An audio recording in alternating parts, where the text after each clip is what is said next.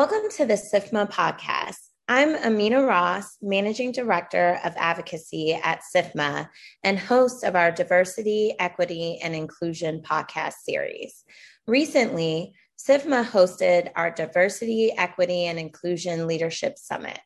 We brought together hundreds of business executives from across the financial industry who shared a common and genuine goal to broadly understand how, as leaders at their organizations, they can foster a culture of diversity, equity, and inclusion to the benefit of their employees and their clients.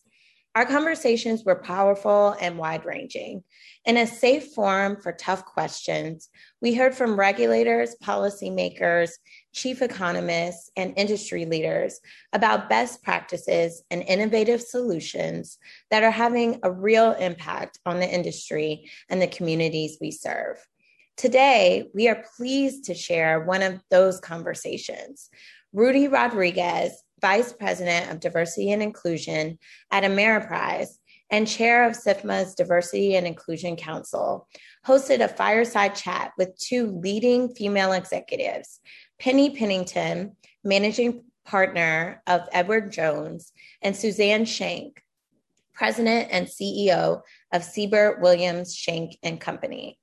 As Managing Partner, the sixth in Edward Jones's 97-year history, Penny is responsible for the firm's strategic direction, working together with the more than 43,000 associates across the U.S. and Canada who make a meaningful difference in the lives of more than 7 million clients by helping them financially achieve their most important goals.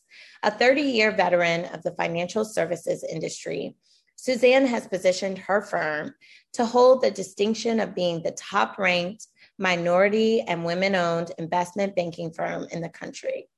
Now, I invite you to sit back, listen, and find out how these industry leaders set and reach their diversity goals while modeling a culture of inclusion from the C-suite.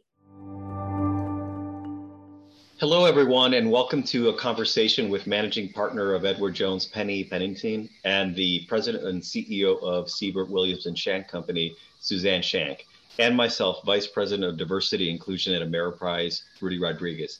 Thank you all for joining us, and thank you to our sponsors for their support of the Diversity, Equity, and Inclusion Leadership Summit.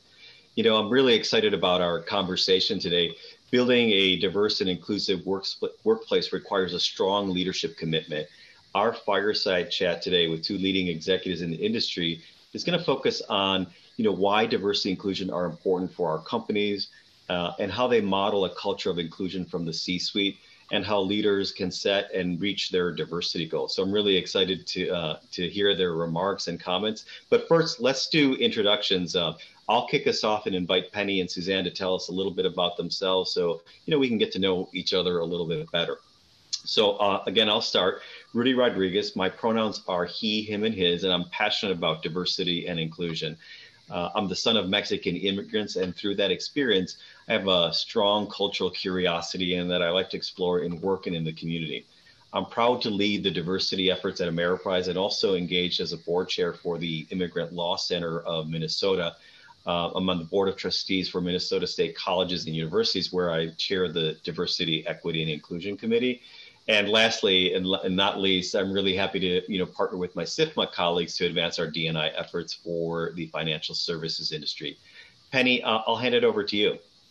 Rudy, thank you. Hi, everybody. It's great to be with you. I'm Penny Pennington. I'm the managing partner of Edward Jones. We're a private partnership, and so managing partner equates to CEO. I'm the sixth managing partner of our firm in 100 years. We celebrate our 100th anniversary next January. We're about the largest wealth management financial services firm in the industry in terms of number of financial advisors, almost 20,000 financial advisors serving in the United States and Canada across 15,000 branches, about $1.6 trillion in assets under care. We're privileged to serve 7 million clients. Little fun fact, and this might interweave with some of the conversation later in our time together. We have a brick and mortar location in 68% of the counties in the United States and all 10 provinces in Canada. We have a client in every county but one in the United States. And so what does that mean for this conversation? It means that we are in community with every part of our two countries, and living and working and serving beside more people in more communities is how we characterize the growth and the impact that we would like to have on lives and communities. It's great to be here with you all. Thank you, Penny. Suzanne, how about you? Hi, I'm Suzanne Shank, and I'm a co-founder, president, and CEO of Siebert Williams Shank. This is the third iteration of our firm. I've had different partners throughout the years. I've been the one constant. We were founded in 1996. Very proud of what the firm has accomplished over the years in terms of growth. We've grown from a muni bond shop to one that is now actively engaged in the taxable and tax-exempt markets, both primary and secondary, the equity markets, underwriting and share repurchase activities. We have a strategic advisory group. We are the top-ranked minority and woman-owned firm in both the corporate space and the municipal space. And we also have a wholly owned investment advisory platform we recently formed, Clear Vision Impact Fund, which I hope to speak further about. I'm from the South. My birth certificate identifies my father as Negro laborer. I have been on the D&I journey my entire career, and so I'm very pleased to be here today. Thank you so much, Suzanne. Thanks to both of you for those great introductions. Clearly, some great stories that we can hear about your experiences of your work in the community and at your firms. So I'll start out with this first question. The issues around diversity, equity, inclusions have been important for a long time, but recently they've really become even more front and center for every organization. What commitments have your firms made to diversity, inclusion, and equity? Suzanne, let's start with you. Well, I think given our history, our long history of being both minority owned and majority women owned, and being certified as such, the DE&I commitment has really been in our DNA, so to speak. As you can imagine, it's not just a best practices chapter in a company handbook.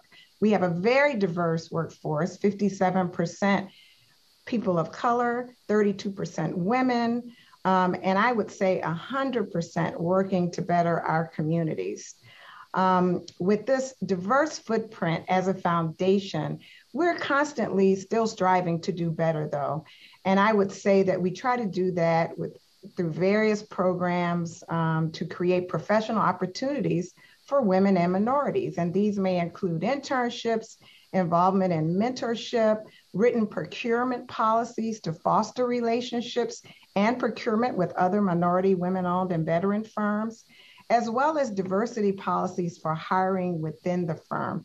So we really haven't had a shift in focus as opposed to really doubling down on our efforts. Now, of course, given the events of last year, we did some extra things.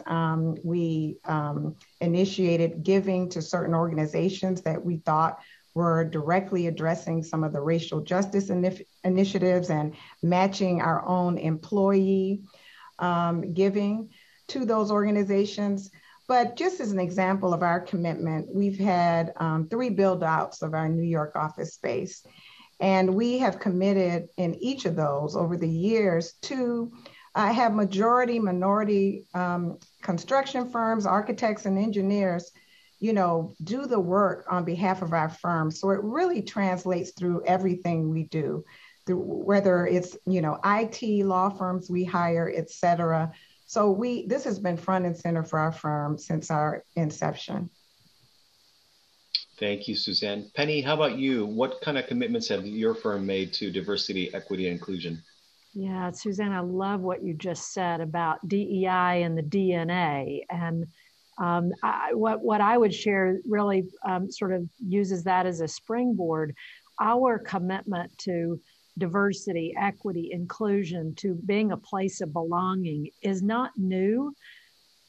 And there has been a renewal of it in the past year or 2 years. It's not new. We've been working toward making our firm and our representation in communities where we serve more gender balanced, more balanced toward to racial and experience groups, just people coming from different walks of life who can even more relate with clients and prospective clients who are looking for a deep, trusted relationship with a guide to stand beside them, walk beside them during their lifetime. So we've, this is not a new commitment, but the renewal of that commitment came very much as a result of what we all experienced together last year, the last 15 months that I've called a triple pandemic, a pandemic of a health crisis, an economic crisis, and a social crisis.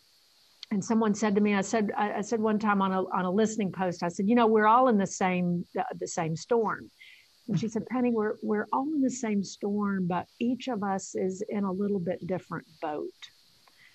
And so what the last 15 months has galvanized for us is the value of having so many more experiences and perspectives at the table to make good decisions, to recognize as empathetic leaders what it takes to bring a team together and what it takes to build trust with a client when they're going through a storm in the boat that they're going through it with their families, and when our communities are going through different storms. So the renewed commitment that we made last year included things like a very public 5-point commitment to diversity, equity, and inclusion in our organization, for our talent, and in our communities. It included a commitment to talking, to courageous conversations. It included a commitment to pay parity, included a commitment to reassessing our personnel policies, our hiring, training, and development. And Suzanne, just as you mentioned, a renewal of commitment to giving in our communities to organizations that are important to our clients and our associates. Places like the Urban League nationally, and here in St. Louis, our hometown, which has the largest and one of the oldest urban leagues in the country. The renewal of that commitment also, though, extended to what's the definition of good leadership and empathetic leadership, recognizing the skill and the capacity to have conversations with our teams, with our clients and our prospective clients about the boats that they're in, so that we can create this place where everyone can bring themselves fully, authentically, completely, good days and bad days, to the job that we have to do, our purpose, which is to make a meaningful impact in the lives of our clients and our colleagues. So not new, but the renewal has added a new energy and enthusiasm and forward progress to this pursuit. Thank you, Penny. I appreciate the perspective on renewal. And certainly, we've all been focused on, and things have changed quite a bit. But I want to take us back a little bit in the perspective of how have you seen the diversity in the industry evolve, as well as how our firms work to address it and the change that you've seen in the course of your career. What advice would you give to others given all that change? So certainly a lot's been happening over the past year or so, and we've always had that commitment. But how have things changed over the course of your career? What insights do you have there? Penny, I'm sorry. No worries. I'll kick off there.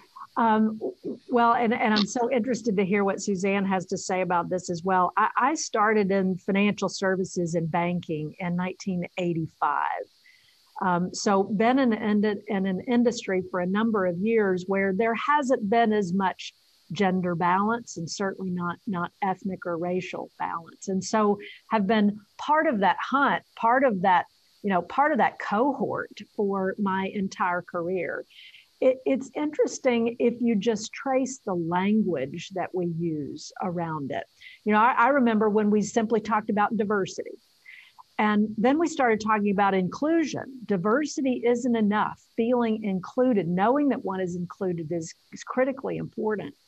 And only in the past few years has it become more commonplace to recognize the difference between equality and equity. And now what we're talking about as a firm, and it's not just us, I hear this throughout our industry and in business in general, is creating a place of belonging where people know that this is the place they should bring their full professional and personal capabilities in order to fulfill their own personal purpose and our purpose as a firm. I have a former colleague, Emily Pitts, who some people in the audience may know, and she described diversity, equity, inclusion, and belonging this way. She said, diversity is about being asked to the party. Inclusion is about being asked to dance. Equity is you get to help pick the music. And belonging is you get to help determine what kind of party we're having. And just the arc of that acumen, that facility with the language and what it means has pointed us in the direction of much more authentic and capable pursuit of becoming more gender balanced, more racial and ethnic balanced. Now, we still have a long way to go. Boy, isn't that a common refrain? How many times do we say it? We still have a long way to go. But what I'm excited about is this sense of renewal about that pursuit and the imperative of achieving more balance in all of those respects. Yeah, thank you, Penny. I appreciate the how you define diversity, equity, inclusion, and belonging, because I think that's a best practice for firms, is because employees want to know what that means. And I really love that word belonging. We use it at Ameriprise too, because it's that feeling that you get when you know that inclusion is happening. So thank you for that. Suzanne, how about you? Over the course of your career, what strikes you the most as the biggest differences between while you were rising in the industry and today? Yeah, I started in the business just a couple of years after Penny, 1987. And began to explore what is the history of, diversity on Wall Street. And I read a book by Gregory Bell, whose father actually had the first Black-owned member firm of the New York Stock Exchange. And it was quite interesting because it pointed out that many Blacks on Wall Street got their start in the public finance space because there were urban centers where local elected officials were more sensitive to inclusion. And so we began to see more minorities, both at bulge bracket firms and having their own firms in that sector.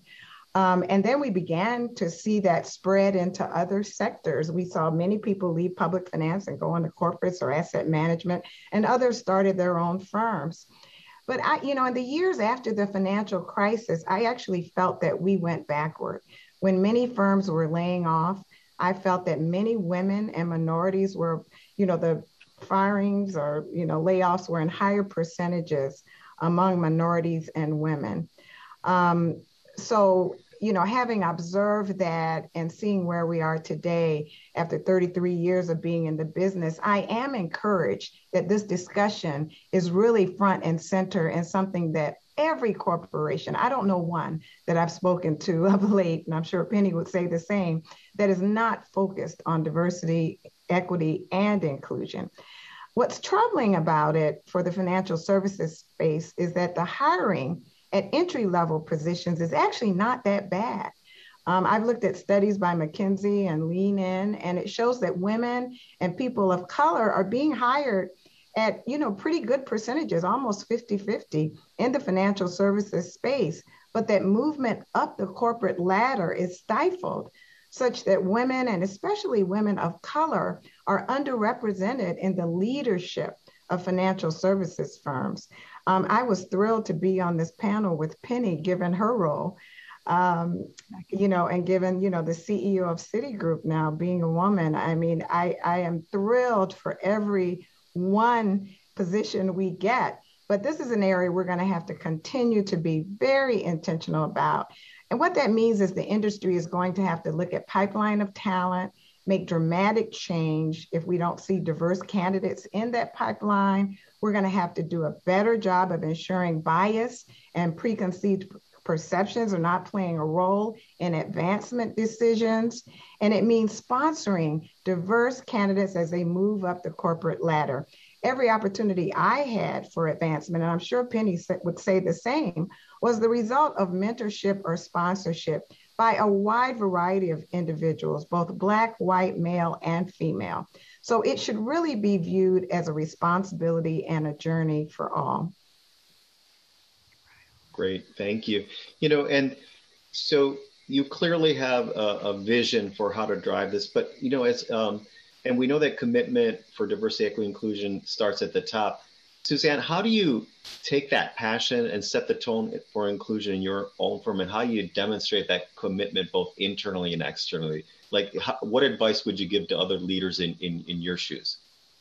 Well, we have to keep the discussion at the front of every hiring decision.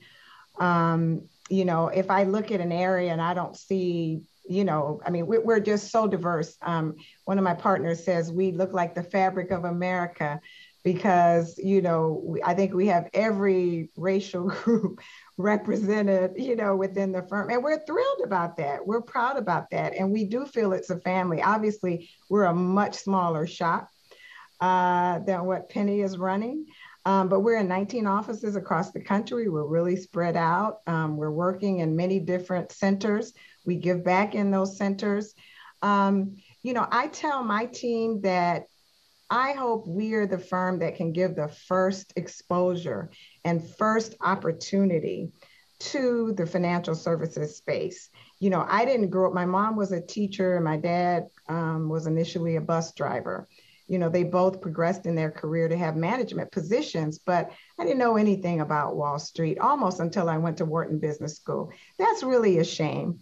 And I think many young people of color are in that same boat. And it's for that reason that, I've started internship programs, I've started mentorship programs to give kids early access to those opportunities, as early as high school. That is not too early to, really give a look-see. And I'm just always proud, and I think our team is proud, when we give those opportunities for students in college after their freshman year, which is so difficult to get. And then we see them go off. We don't do a very good job of keeping track and getting them back after we help get them trained. But we know they're all over Wall Street because they got that first foot in the door. And, that's all that's needed because the talent is there. It's just that the opportunity is not. Thank you. Penny, how about you? How have you set the tone at your firm?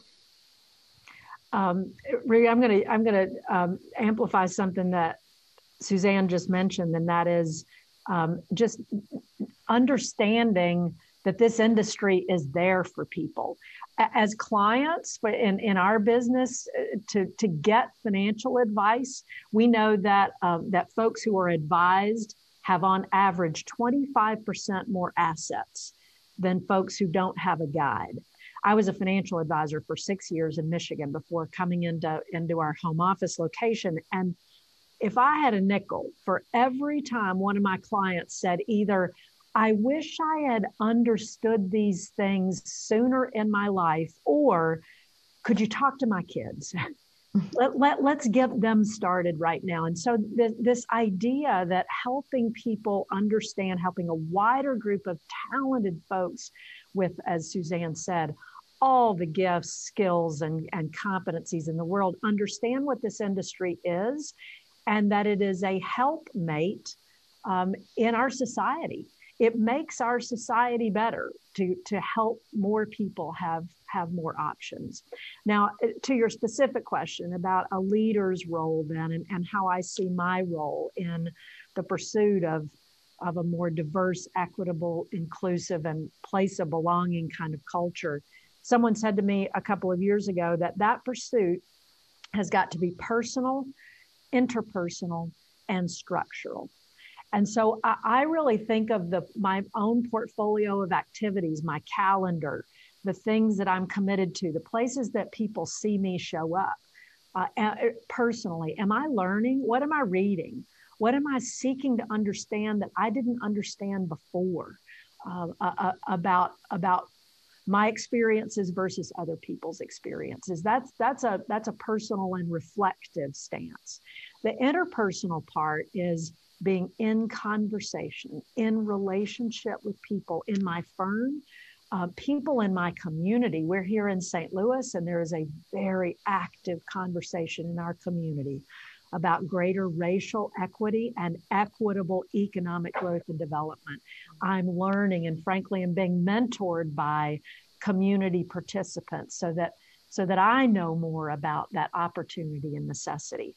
And then our great privilege as leaders is that we have a tremendous opportunity to impact the structural aspects of ensuring that our organizations are more diverse, equitable, and inclusive. Those could be compensation initiatives, they could be hiring policies, they could be our what we call our business resource groups, the affinity groups, and the prevalence of those groups and how vibrant and robust they are, how we reward and set expectations for the leaders who are responsible to us. So I see that as a portfolio of opportunity for leaders to really affect change, but it's got to start with us individually as well, personal, interpersonal, and structural. I love that framework. I'm going to borrow that, Penny, for sure. Good one. Personal, interpersonal. I stole it. You'd steal it too, Rudy. Great. And you also, both of you commented on something that resonates with me too, just about how often we hear about many people in underserved communities, and from my experience in the Latino community, not knowing about careers in financial services, which gets me to the next point, how our firms can serve a more diverse client base. And so there's ongoing conversations that we're all familiar with about the gap in wealth, investing in home ownership gaps. And also, you talked about the triple pandemic and the impact of the pandemic on particularly on communities of color. These issues are all at the forefront.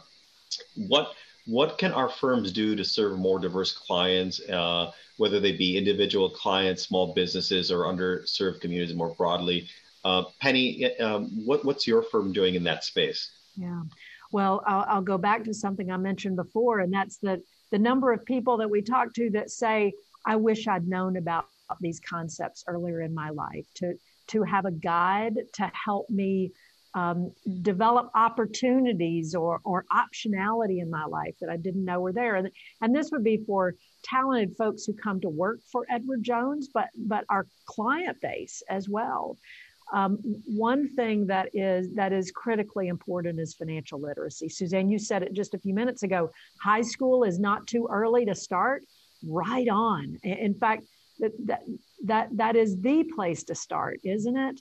Yeah. We have a financial literacy program that we renewed last year. We're in 140 schools right now. We've served 4,000 students. By the end of the year, we'll be in 575 schools serving 20,000 students. We've had 210,000 folks come onto our website to access these financial literacy tools. So just the basics of saving, spending, borrowing, investing, creating options in one's life through the beginnings of a financial plan are so important to it. Helping act as that guide. One of the things that really disappoints me about our industry is that maybe we haven't done a very good job of creating a place of belonging for potential clients, because we say the word wealth management and people say, well, I'm not wealthy, so maybe that doesn't apply to me.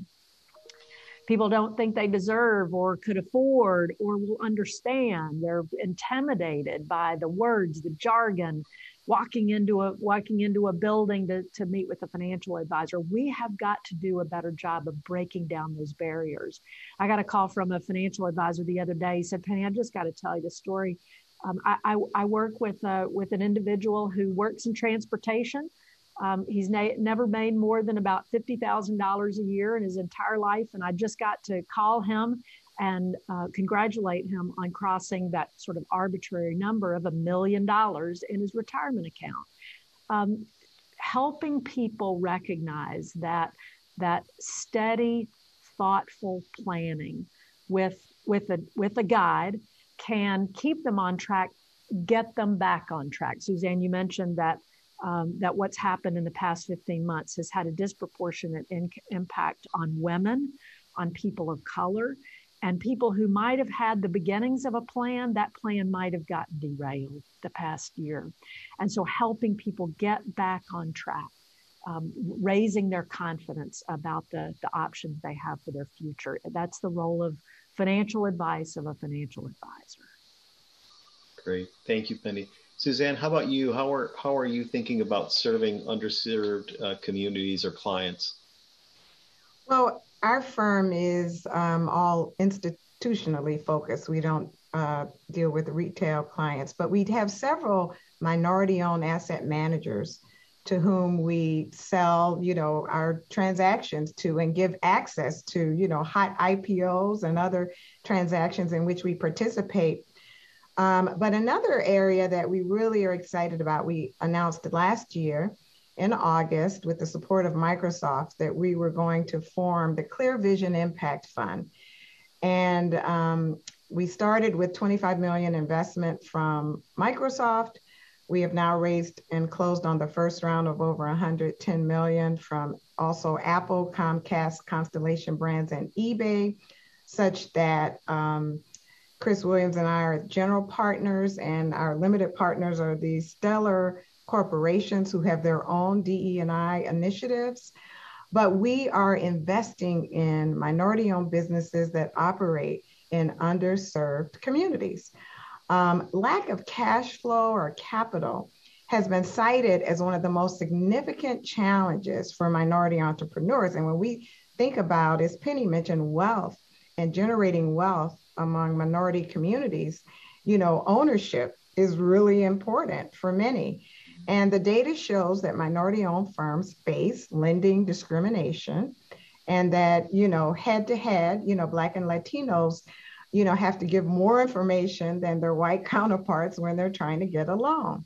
And so we formed this fund that will be, it's a debt fund because we didn't want to take equity away from minority owners, focusing more on Black and Latinos in underserved communities, or those that will employ many minorities in underserved communities, and provide mentorship to these companies. Chris and I are both entrepreneurs. These companies want to provide mentorship and connectivity. Some of them may need vendors that they can't find. They're looking to increase their minority-owned firms with whom they contract. And so we're really excited about making this connectivity between them, the corporations, and giving access to capital that they might not otherwise have. So we're plotting forward towards raising the next round and getting to the next close, and are actively working on some very exciting transactions. We have term sheets out with several minority entrepreneurs that we hope to announce soon. Great. Thank you, Suzanne. That's a great example. You've talked about a lot of the great initiatives that you have in place, but what are some of the challenges you face now, and how have you addressed them? So maybe some of the work in progress. Penny, let's start with you. Well, the work in progress is against that sense of renewal. One thing that I will add to that sense of renewal about this opportunity is that the value that we want to deliver to more clients. We have 7 million clients today. We have an addressable market of 40 million families in North America. The value that we want to deliver to those families means that we've got to have the best talent, and we've got to have people who are attuned to needs and experiences that may be different than their own needs and experiences as they guide clients and as we make decisions about where we want to invest to create value for those clients. And so the challenge, the opportunity, is a growth mindset. It's that sense of leadership responsibility that says, as a leader, it is not my job to know all the answers. It is to be not a know-it-all, but to be a learn-it-all, and to have the capacity to seek to understand what it is that our clients most need, and frankly, seek to understand what they're going to need proactively so we can get there first. And so the challenge is value creation. And the opportunity is working with a much more diverse cohort of talented folks at Edward Jones in order to create that value. I think the secondary challenge then is to help people understand, as I said earlier, what this industry is all about. It's not about math. It's not about numbers. I'm going to use a really ugly word. It's not about greed. It's not about the things that have been associated with the finance or investment world for years and maybe inappropriately associated. It is a purpose-driven industry that really connects with the desire of professionals and individuals to have a professional pursuit that really matches their own values. And helps them achieve in their own lives things that are not just successful, but significant as well. And so telling the story and being a firm that represents that story is another opportunity that we have. Thank you, Penny. Suzanne, how about you? What's work in progress for your firm? Well, I'm not sure it's a work in progress. I think what I've learned in my career, I faced 3 major disruptions in my 30 plus years. First, it was Black Monday, only 2 months after starting on Wall Street. Then it was the financial crisis of 2008. And by then I was the head of then Siebert Branford Shank. And then the pandemic as CEO of a newly merged company. So each time, there was significant market dislocation for a period of time that created challenges for my firm, concern about the well-being of our employees, would we make it?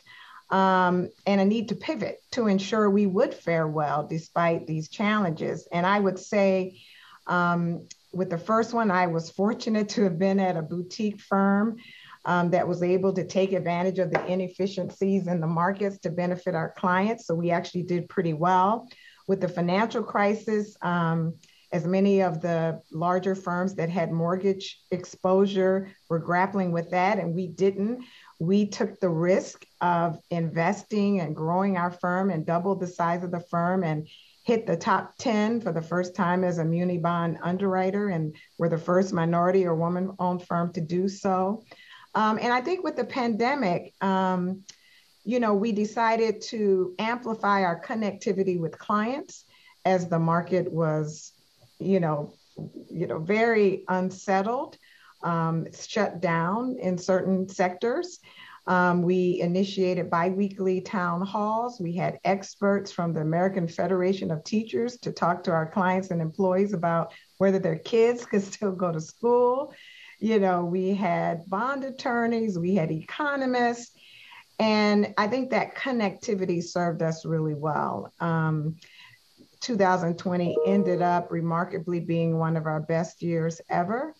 We saw corporate bond issuance at record levels. We saw heightened sensitivity about hiring minority and women-owned firms. I've got to tell you, for many years, it wasn't so popular to be a minority or woman-owned firm. I mean, we actually took it out of many proposals when we were pitching for business and just put in our capabilities because it was almost used against us. And so it was refreshing that companies were then seeking us out and hiring us at a much more rapid pace than in the past. So I would say, my lesson is that out of crisis can come opportunity. If you are well positioned, and it's important to be positioned, have that cushion so that you can take advantage of those opportunities when they come. Thank you, Suzanne. I'm enjoying talking or listening to everything, and I think we could go on for a while, but we need to wrap up soon. So I'm going to have our last question and just a chance for closing remarks. Really think thinking about where are you hoping to be and by when, what is the change required to get there? So thinking about what's next, what are the goals? And, Penny, I'll start with you because I understand Edward Jones has recently announced some new diverse representation goals. Tell us about where you're headed and any kind of closing comments you want to give our, the folks at SIFMA and in our industry. Yeah, happy to. This goes in that realm of renewal, not new, but renewal. Our vision is to be a place of belonging for incredibly talented, purpose-driven people to serve our clients.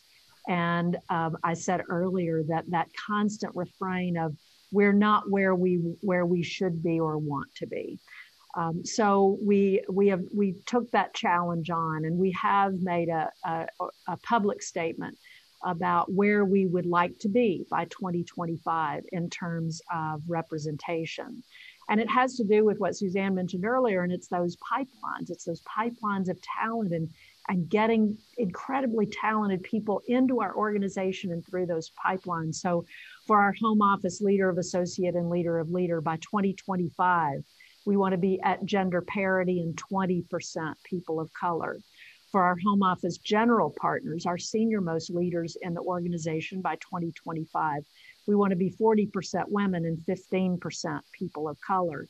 And for our financial advisors, by 2025, 30% women and 15% people of color. So, the scary part, I'll just be perfectly open about putting those numbers out there, is what if we don't quite meet them? How is that going to feel? Well, it's not going to feel great, but it doesn't feel particularly great right now to be saying over and over again, we're not where we want to be. And so these kinds of commitments, these kinds of vision statements help us think differently. It helps us grow our mindset about the actions that we want to take. Our intention has always been there. The actions that we want to take differential action for differential result. And that's the reason for making that kind of commitment. Thank you, Penny. Suzanne, how about you, closing remarks? Where are you and the firm headed? Well, I hope we're headed for more growth.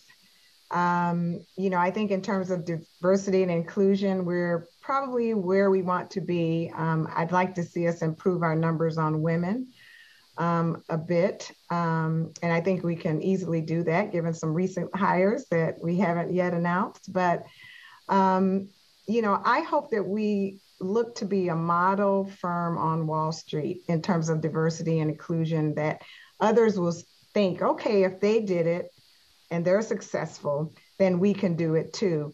And we're partnering with some of our clients, in fact, on internship programs. We are talking to some very big players about, we will hire the students. We know how to do this. We know how to find diverse talent, and they'll work for us a part of the summer and you a part of the summer, or they'll work for us one summer and come to you the next summer. We want to do whatever we can within our power to help our clients get to their goals. And so I appreciate opportunities like this to speak. Our door and phone is always open to chat about these issues, and hope that we get to the goals that Penny and other companies are making, which are bold, brave goals that will change society in a significant way. Great. Thank you so much to both of you. I really enjoyed our time together and learned so much, and really appreciate your passion and commitment and the specific examples that you've shared from your respective firms. And I think that our members will really enjoy this. So thank you for being a part, everyone, of SIFMA's Diversity, Equity, Inclusion Leadership Summit. We appreciate your continued support.